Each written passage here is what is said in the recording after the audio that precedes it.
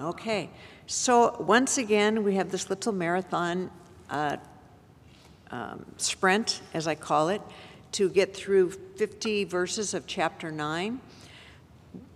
The really cool thing about chapter 9 is we're going to move from seeing what Jesus is doing to seeing how Jesus calls us to be engaged in the ministry that he's modeled and been engaged in. So let us first come to the Lord in prayer. Holy Spirit of God, thank you. Thank you, Father Almighty. Lord Jesus, who loves us.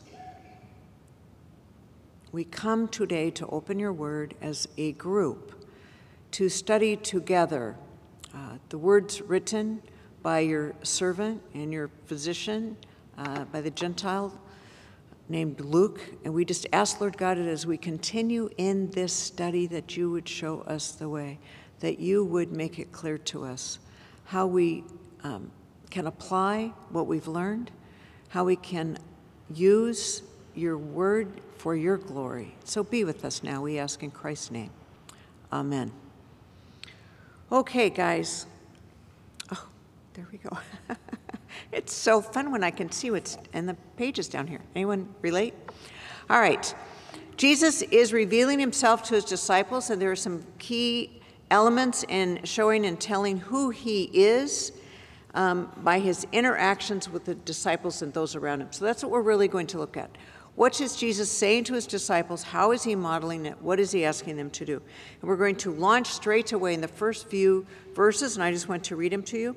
Then Jesus called the 12 together and gave them power and authority over all demons and to cure diseases. And he sent them out to proclaim the kingdom of God and to heal. Okay, I'm going to stop right there. So if you remember, you've watched Jesus do this. They've been following him. A couple weeks ago, he raised someone who had just died. They're having their funeral procession, taking them out to the graveside. He stops them, he heals and raises back to life the young man. We see him healing other people. We see him proclaiming the gospel. Here is key here. If you had to underline something in your Bible, it is Jesus called the 12 together and gave them power and authority. That is very, very different than just go out and do it. He's given them the authority to do that. That is a Holy Spirit moment. That is the authority with which hopefully we live our lives and do and live out the discipleship that God has called us to. So when you think about this, power and authority to do what? To heal, to minister, to proclaim. So here's a proclamation of the good news. The kingdom of God is at hand. That's what I want you now to go out and do. So like, great, we have all this authority. We're going out, and he's sending them out to do this. And it's just the 12 at this point. A couple of chapters later, he's going to add numbers to that. And then he said this, take nothing for your journey, no staff, nor bag, nor bread, nor money, not even an extra tunic. Whatever house you enter, stay there and leave from there. Wherever they do not welcome you, as you are leaving by the town, shake the dust off your feet as a testimony against them.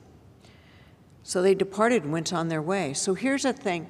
He gives them this great charge. I give you authority. I give you power. I give you an ability to heal, to cast out demons, to proclaim the gospel. And oh, by the way, go in need, which is what you're going to go if you have no tunic, you have no money, you have no extra pair of shoes, you have nothing but what you are carrying on you, and no backpacks. It's like, oh, I just need a few things, and then you put it all together. No, just go and go in need, which means you're going to have to depend on those people that you want to minister to. And you're going to also dwell with them. Now, two things about this that I think are important. As someone who goes on mission trips and who take folks to go and to learn and to be ministered to as well as to be helpful, we oftentimes go with a wonderful plan for their lives.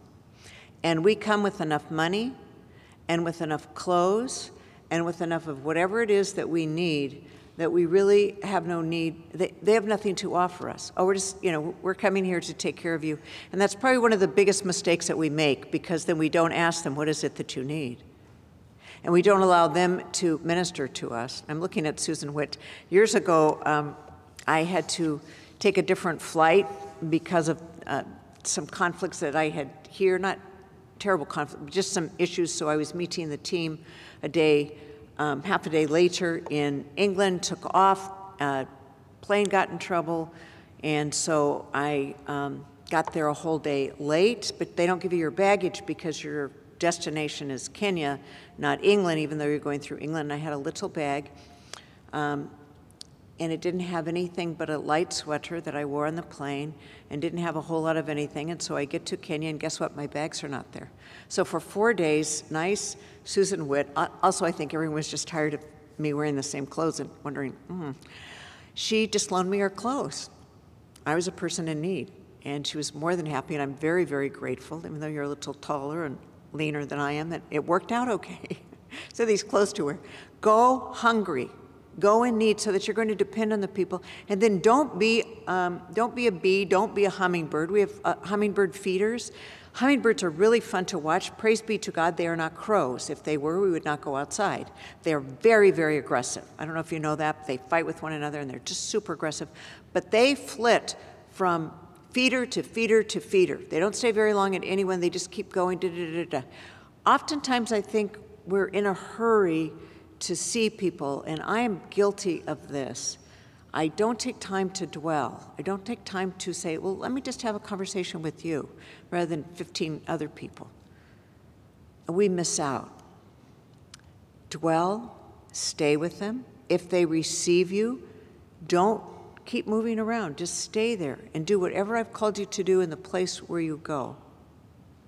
But if they don't want you, if they reject you, if they don't receive what you are being offered in my name, then dust off your feet. And what you would do is if you ever had to walk in an area as a good Jew, through an area that was Gentile or was unclean or was somehow defiled, you would dust off both your coats, because they were long, which you wore, your tunics were long. You dust those off, and you dust off your feet, as if to say, I have nothing to do with you. I'm not taking any of you with me. And so it's kind of symbolic of, we're done here. And so Jesus sends them out, and they go through the villages, bringing the good news and curing diseases everywhere. So then we have this pause in verses 7 through 9. And you have Herod, Antipas, who is the same Herod that Jesus is going to meet later in Luke at the trials. And Herod is watching what's going on. And Herod makes this statement. He's kind of watching. He's heard from other people about Jesus and all that had taken place.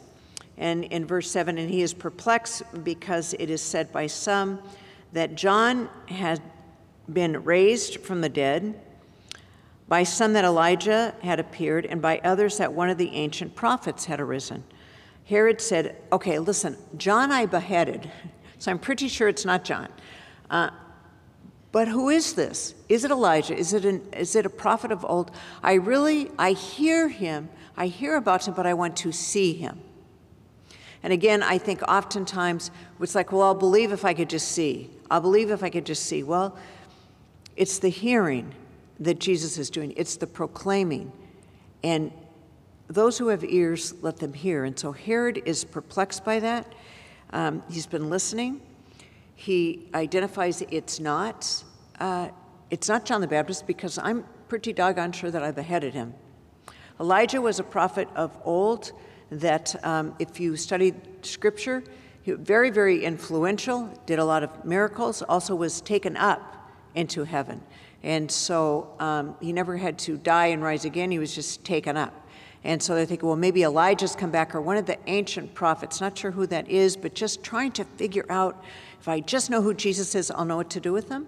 You ever do that? If I can just solve this, figure out what the problem is, or solve or identify what's wrong, then I can fix it. And I think Herod's a little bit like that. I can control him. I need to see him so I can control him. And not able to do that. And so that's just a piece of that that's important, because we're going to hear it again. Who do people say Jesus is? And you ask that today, just ask somebody that you don't know well. Say, I'm just doing a survey, very, very curious. Who would you say that Jesus is?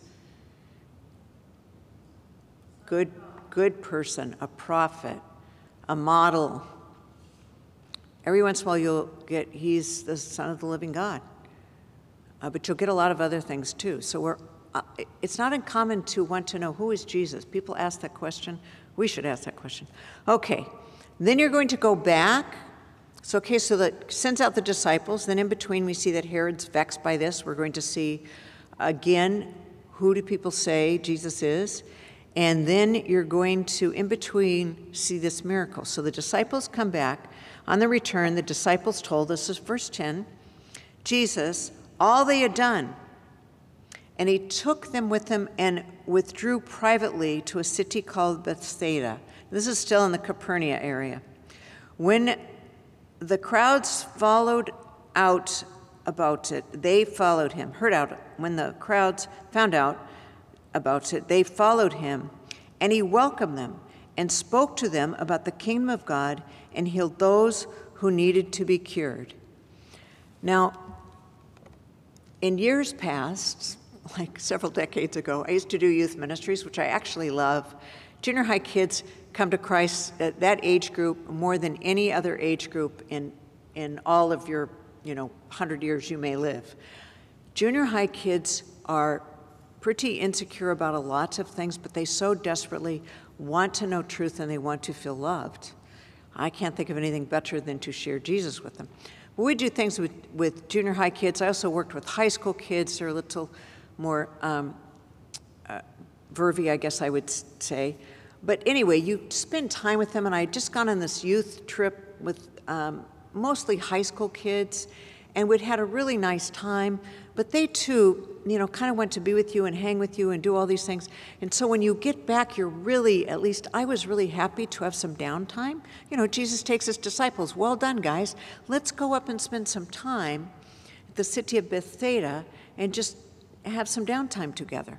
And that sounds wonderful. By the way, I went to a wedding the next day after this really big trip, and here come all these high school kids over to, this is their youth director, and they want to spend time with them. And I'm like, leave me alone, please. This is the wedding of my friend, and I've had enough of you. And it's kind of, I would not do well with Jesus here. I would just go, really? You welcome them? Aren't we supposed to hang out and take some rest time? That is important, but Jesus sees the need, and he welcomes them. I can't believe that people go, I don't want to bother God with this. God's so busy. I'm like, really? What if you go ahead and bother God with this? Because he would welcome your prayers. He would welcome your concerns. So they come to Jesus, and he welcomes them. And the day was drawing to a close, verse 12, and the 12 came to him and said, send the crowds away so that they may go into the surrounding villages and countryside to lodge and get provisions, for we are here in a deserted place. So the disciples have really appreciated that Jesus has called them, that he's doing things with them. This is a really, really nice time that he's teaching them, but now it's late in the day. By the way, they're going to tell you here in a moment that there are 5,000 men, and it does mean males, and very, very likely there were women and children. I'm good with a miracle of 5,000, even if it was 15 or 20. It just is a miracle. So they're there. They want Jesus to send them away because the day's drawing near and they need to go find a place to stay and food to eat and everything else. And so Jesus said, you give them something to eat. And it's kind of this language like, well, send them away, Jesus. And he's like, you give them something to eat. And their response is, we have no more than 5 loaves and 2 fishes unless we go and buy food for all these people. Now that's kind of a joke, unless we go out and buy all these food. Now this summer I preached on another gospel that has the same story, and in that we learn about they found this child that had, the 5 loaves and 2 fishes.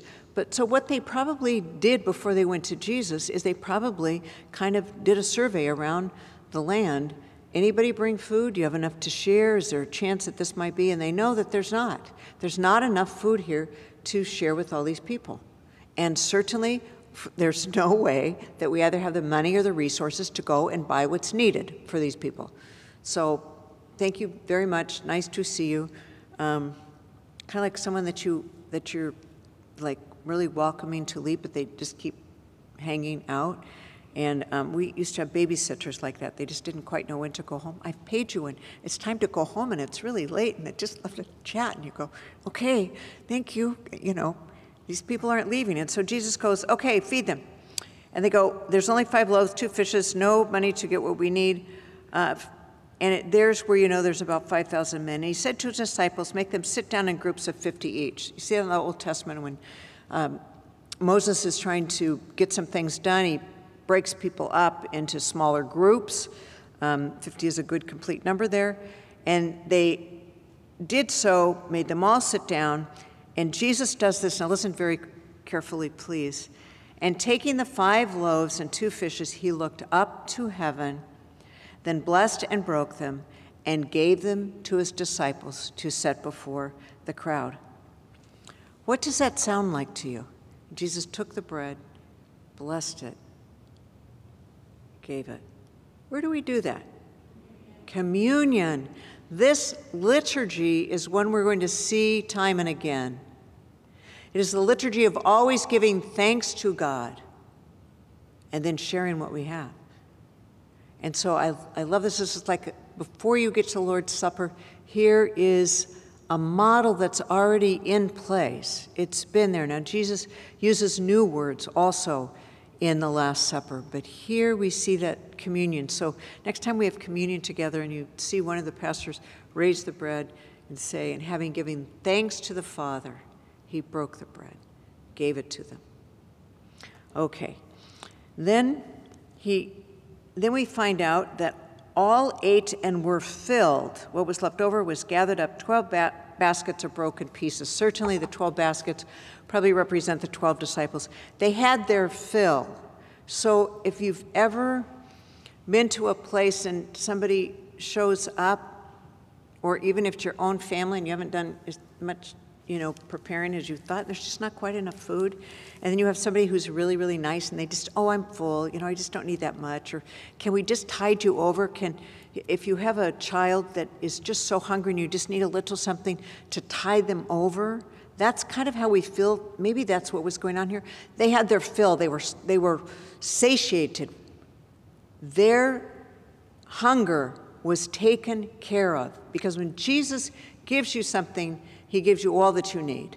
And very, very symbolically, this is put in here, but it's also gospel. It's also true. There was so much food that they had 12 baskets left over.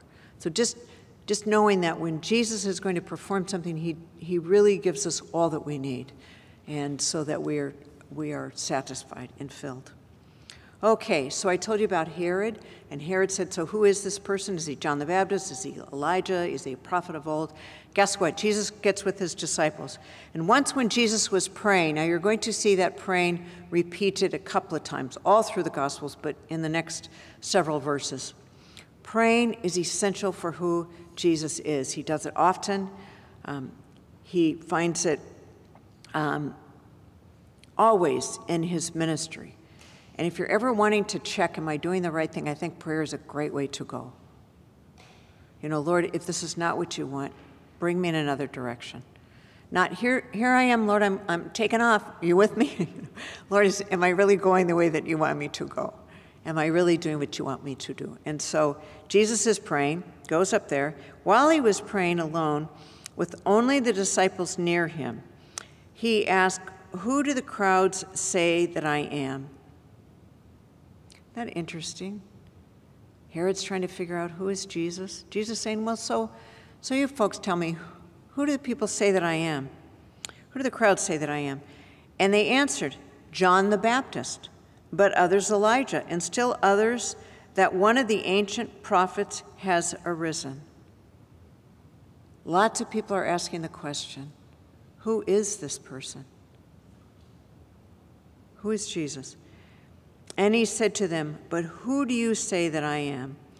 Peter answered, Messiah of God. Now that takes us just 18 through 20, and I want to stop for a couple of minutes there. Messiah, the word Messiah means anointed. And there were three kinds of folks that were anointed, Old Testament, carried into New. Kings, not so much into New because the prophets were gone. Prophets were anointed, priests were anointed, kings were anointed.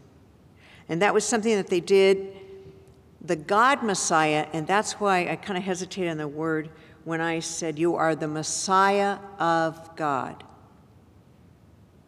You're not just the Messiah that gets anointed to be a prophet or a priest or a king. You are the anointed. You are the chosen one of God. See how different that answer identifies for us who Jesus is?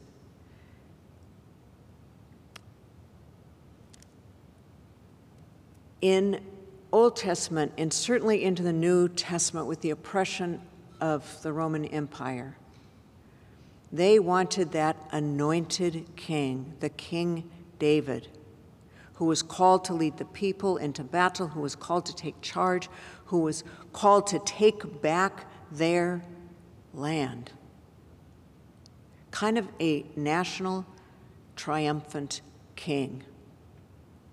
And Peter, who, as we know, kind of vacillates in his faith. That's why we like him. We can relate with him. But here he gets it totally right. The Messiah of God. And then Jesus says this, and it's an interesting thing. He said, okay, now that I've told you this is verse 21, he sternly ordered and commanded them not to tell anyone. Don't tell anyone what you have known, what you proclaim to be. It's true, but don't tell anyone. And here's why. The Son of Man must undergo, and here's why is my words, by the way, not Jesus's. The Son of Man must undergo great suffering and be rejected by the elders, chief priests, and scribes, and be killed, and on the third day be raised. So he gives them this, and he repeats this again. He's headed towards Jerusalem. He's modeled for them. Here's how you do ministry. Now, I want you to do it. I want you to go out. I want you to be instruments of God with God's authority to heal and to proclaim and to raise those who have demon possession. This is your job. This is your job now. And by the way, I am, when Jesus is like, Messiah of God, don't you tell anyone, but listen to this, that I am going to suffer, to be rejected, to be killed, and I will raise again on the third day. And then he goes on to teach them, and here's where I think following Jesus for us is a challenge. We kind of like that easy Jesus. It doesn't cost too much, but that's not what Jesus says next. Then Jesus said to them, verse 23, if anyone want to become my followers, let them deny themselves and take up their cross daily and follow me. For those who want to save their lives will lose it, and those who lose their lives for my sake will save it. What does it profit them if they gain the whole world but lose or forfeit themselves? Those who are ashamed of me and of my words, of them the Son of Man will be ashamed when he comes in his glory and the glory of the Father and the holy angels. But truly I tell you, there are some standing here who will not taste death before they see the kingdom of God. Now he's referring to some that will see the resurrection, that will see Jesus after he's raised up. But let's look at this. He's talking about what does it cost to really be followers of mine?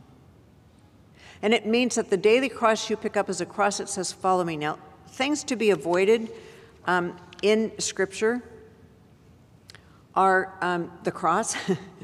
The cross was shame, was absolute shameful. It was torturous. It was incredibly torturous for people. And here Jesus is saying, to follow me means the thing that you would most dread is what I want you to take up daily, that sacrifice, and follow me, knowing I'm going to suffer, I'm going to be rejected, I'm going to be crucified, but I will raise, or I will rise. And so here he gives to them the cost of discipleship includes denying self. Any time in news, we can look at those who have done extremely well pursuing gaining the world. But at the end of the day, at the end of your life, you're not taking it with you. It's not of something of value. So years ago, we went to Egypt. Many of you have been, I'm certain. They have these phenomenal pyramids. Anybody been there? You know, and so what they did is when they buried, their kings and priests, they put all their gold, jewels, valuables in these pyramids. They buried them because they're taking them with them. They're going to need them in their next life. Guess how many of those jewels and golds and all those gorgeous artifacts are left? Nothing. Not in any of them. They got robbed. People went in, it's like, hi, I'm going to take all my valuables, I'm going to put it right here. Oh, really? Well, thank you for sharing that. They're gone. Every once in a while you hear somebody that's, I'm going to be buried with this or buried with that. I'm like, you're not taking it with you, And so here you go. You can gain the whole world and lose your life. Or you could lose your life for my sake and gain everything. If you reject me, I got it. I'm not going to make you. But it's not easy. The cost of discipleship is not easy. Okay, turn over your little paper. We're going to look at the Transfiguration. And this is when Jesus begins, and it begins this way in verse 28. Now, about 8 days after these things, Jesus took with him Peter and John and James and went up to the mountain to pray.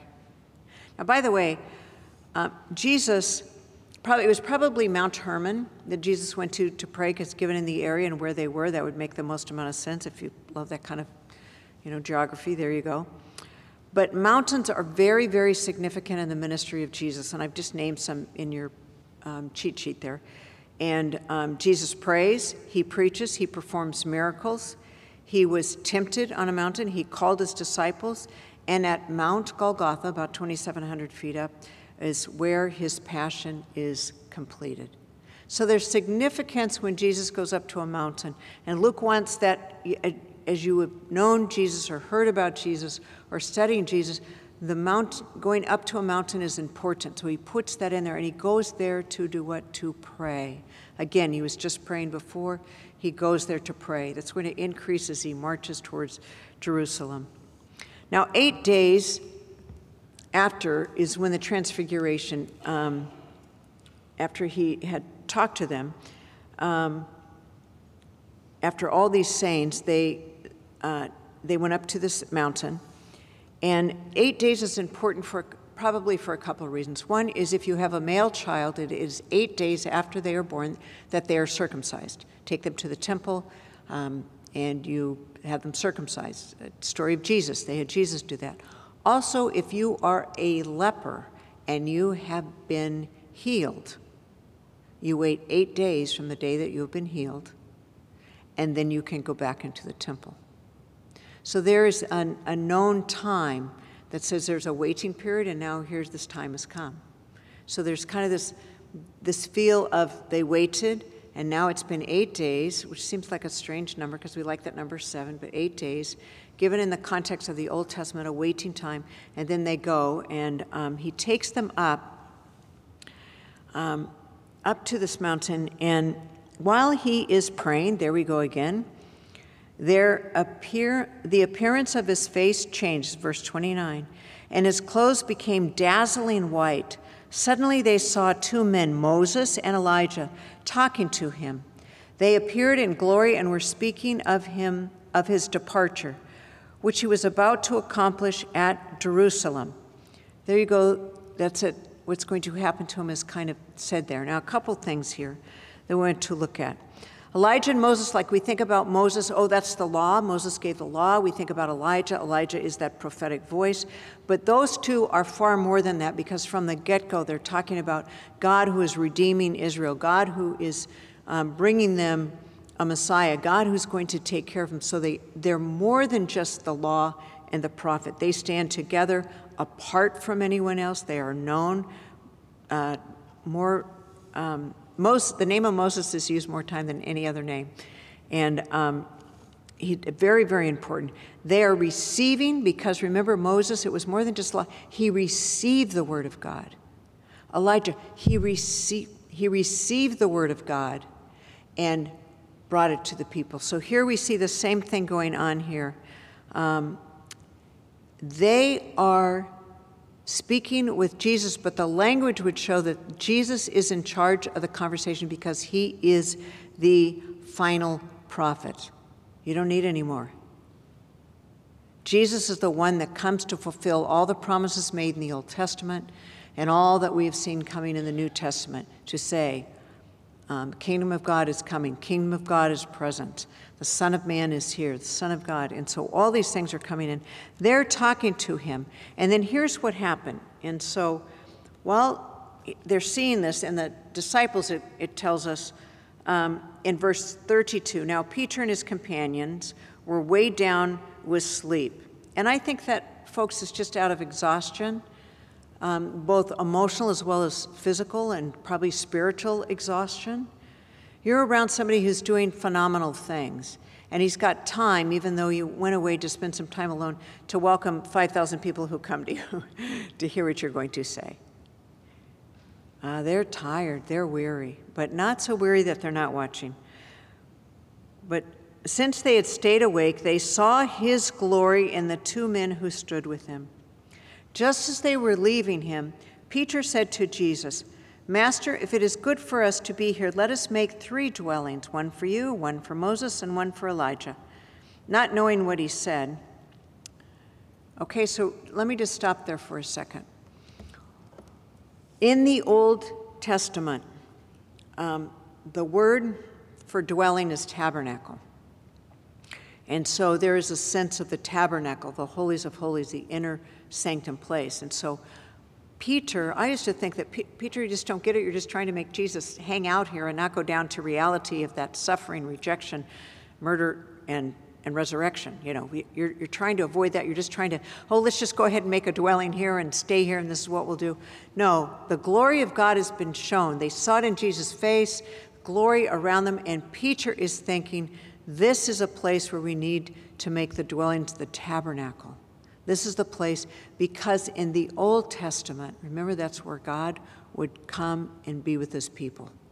And so he is recognizing the glory of God present in this moment.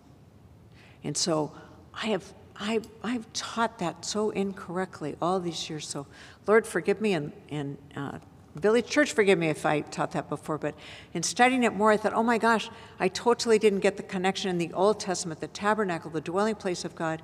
And here is this place set aside for God's glory. Peter sees it. Probably not fully, because it's like he didn't quite get it. And then this happens. Then from a cloud came and 34, while he was saying this, a cloud came and overshadowed them, and they were terrified as they entered the cloud. So there's a sense of the presence of God, so overwhelming. Then they heard a voice from the cloud that said, "This is my son, my chosen. Listen to him." And I just want to stop there for a second and look back at, before we go to the clouds, look back at the first part. You don't have to turn, I'll turn for us. In Luke chapter 3, at the baptism of Jesus, God said this, "You are my son, the beloved. With you I am well pleased." You see what God is saying now? God is saying to them, "This is my son, my chosen. Listen to him." And he's changing that from, "This is a relationship I have with my son, my beloved," to, "This is my son, the chosen. He's come for you. Listen to him. Do as he says." And so this overshadowing we see in Exodus in the Septuagint, which is the Greek translation, where there's an overshadowing that comes to the people. And then in Mary, remember when Mary is having a conversation with the angel, and the angel said, "The Holy Spirit will come and overshadow you." And so you see this language again, that there is a presence of God. The glory of God is at that transfiguration. Okay? That one's a big one. Okay. Just a few more things in the next few minutes. So you have next that Jesus heals a boy with a demon. Now, some important things that happen in this. Remember, Luke is a physician, so he gets medical things. And you hear on the next day, when they had come down from the mountain, a great crowd met him. Just then a man from the crowd shouted, "Teacher, I beg you, look at my son. He is my only child." Suddenly a spirit seizes him, and all at once he shrieks. It convulses him until he foams at the mouth. It mauls him and will scarcely leave him. I begged your disciples to cast it out, but they could not. Oh, just a pause. They just came back. He sends them out. They're healing people. They're proclaiming the gospel. They're casting out demons. And now all of a sudden, they're not successful here. I think if we're failing forward, folks, we're doing the work of Jesus. Will we always get it right? Will we always? How many of us have shared the gospel with somebody sincerely, truly caring, and they're like, "Thank you," and not really ever responding, or not really ever hearing? Have you prayed for people and they've not been healed? I mean, I've done both. I've prayed for people, and thanks be to God, God touched them. I prayed for people and cried out to God, and they are still ill. All we can do is be faithful. So Jesus is going to faithless generation in just a moment. That's not against the disciples. It's just saying there is so much that's in need, and we haven't yet arrived. But the Father is amazing because he doesn't ask Jesus to touch him. He says, just look at him. Now, a couple things that are important here.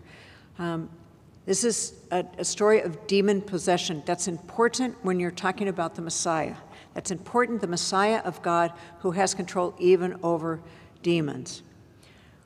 Epilepsy was known at the time of Jesus. In fact, Mark and Matthew, who have a similar story about a child with epilepsy that needs to be healed, or a person with epilepsy that needs to be healed. Luke is very careful. Luke, the physician, who would know what epilepsy is, uses demon for a very specific reason. It's not epilepsy. There's a demon. This is in need of a great healing. And so this story is kind of set apart that way. And then Jesus says, "Oh, you slow generation, you perverse generation, how much longer must I be with you and bear with you all that's going on?" And he's just seeing a broken world, and he's seeing that things are not right. Don't think that the disciples are just total failures. They're not. They will have successes and failures.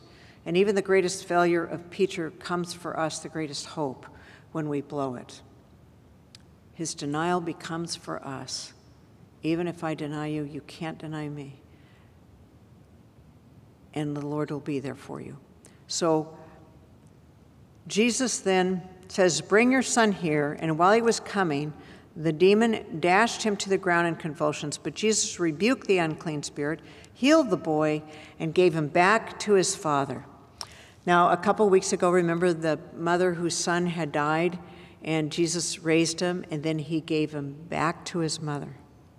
And the story is in Luke, earlier in Luke that we saw a couple weeks ago in chapter 7, is really centered much more on the mother than on the one who was healed. And here, kind of in the same way, here's a father who said, if you just look at him, can you just look at him and he'll be okay?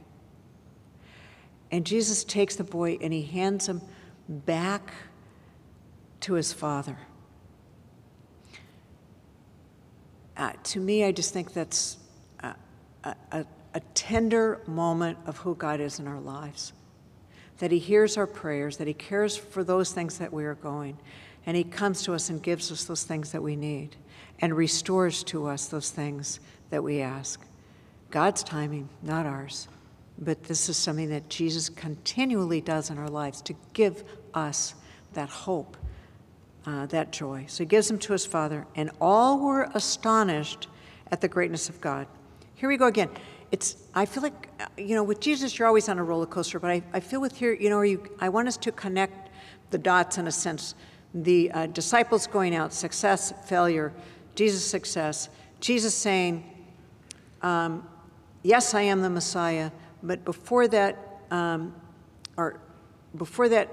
feeding the 5,000 when the disciples didn't have the faith to do it, after they had faith to do it, the disciples not succeeding here, Jesus succeeding here, but all along he's calling them into himself, and he's talking about, I am headed towards the cross. And he reminds them in the next few verses. While everyone was amazed at all that he was doing, he said to his disciples, it's just like, again, you got it that I'm the Messiah of God. This is really good news for them. Okay, now be quiet because I need to tell you some bad news. Good news, bad news. Good news, this child is, okay, that's wonderful, but I'm pulling you aside and I need to let you know. Let these words sink in to your ears. The Son of Man is going to be betrayed into human hands. There's a play on words there. The Son of Man is going to be betrayed by men. But they did not understand. He's saying again, I'm headed towards Jerusalem, and they just didn't get it. Part of it is it's concealed to them. It's a progressive revelation, because I think sometimes if you hear the end of the story, there are many people who read the end of a novel before they start it. I'm not one of those. I'm like, no, I'm just going to wait and see.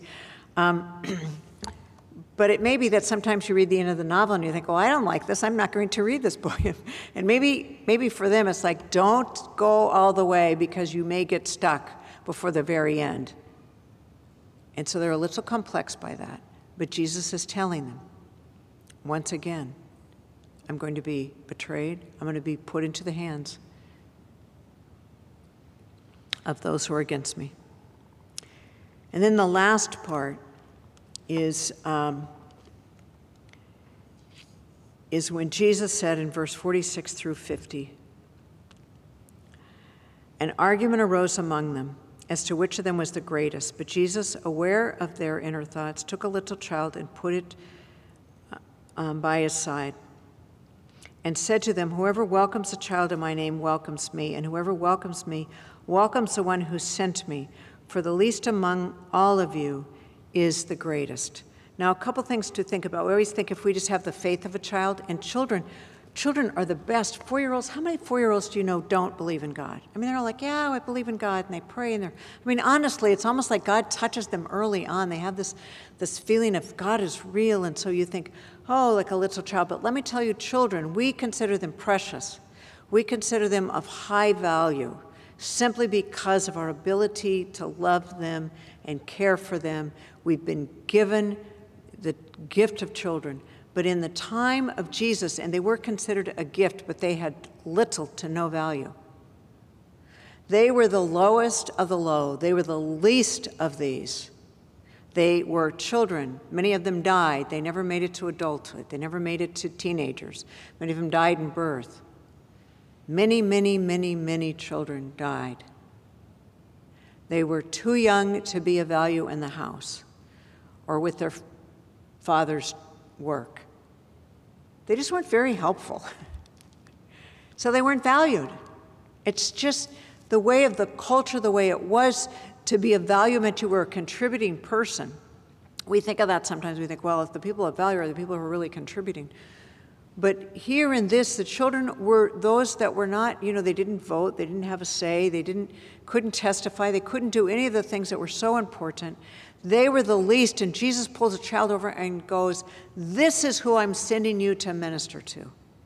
This insignificant, marginalized little being until they get to adulthood. No, to the very least of these, take care of them. Take care of them. And all those who are like them. Because that's our call. Our call is to be aware of those in greatest need. And oftentimes, it's not who we necessarily expect. And we maybe didn't think that a child here was just that little faith, but no, it's because they're just not counted. But Jesus counts them. He counts them as the thing most valuable. That which is the least will be the greatest. Very last thing. Master, we saw someone casting out demons in your name, and we tried to stop him because he does not follow with us. But Jesus said to him, do not stop him, for whoever is not against you is for you. So it's almost, we believe in the priesthood of all believers as good Reformed people. But every once in a while we go, well, I don't know, they're not this or they're not that, or, why are they doing this? But they're doing something good in the name of Jesus. So disciples, and I think we all do that, like we want to be in kind of that inner circle. I had a conversation the other day, and one of the choir members was sharing one of the things that they love most about our choir is that it's not cliquish, and having been in so many choirs, that can be. You have these little cliques in your choir. What a gift, what a nice thing that is. Here's cliquey disciples going, well, we don't know about this person that was healing someone in your name because they're not following us. Jesus said, let them alone. They're not against me, they're doing what is good. And they're for you also. There we go. Okay, I was just a little over, but it's really a lot. All right, may the Lord bless you and keep you. May God's face shine upon you and be gracious unto you. As you go out today, go out and look for the very least of these. It may not be in a 4-year-old. It may be in your next door neighbor. Love on them. Restore them. Amen.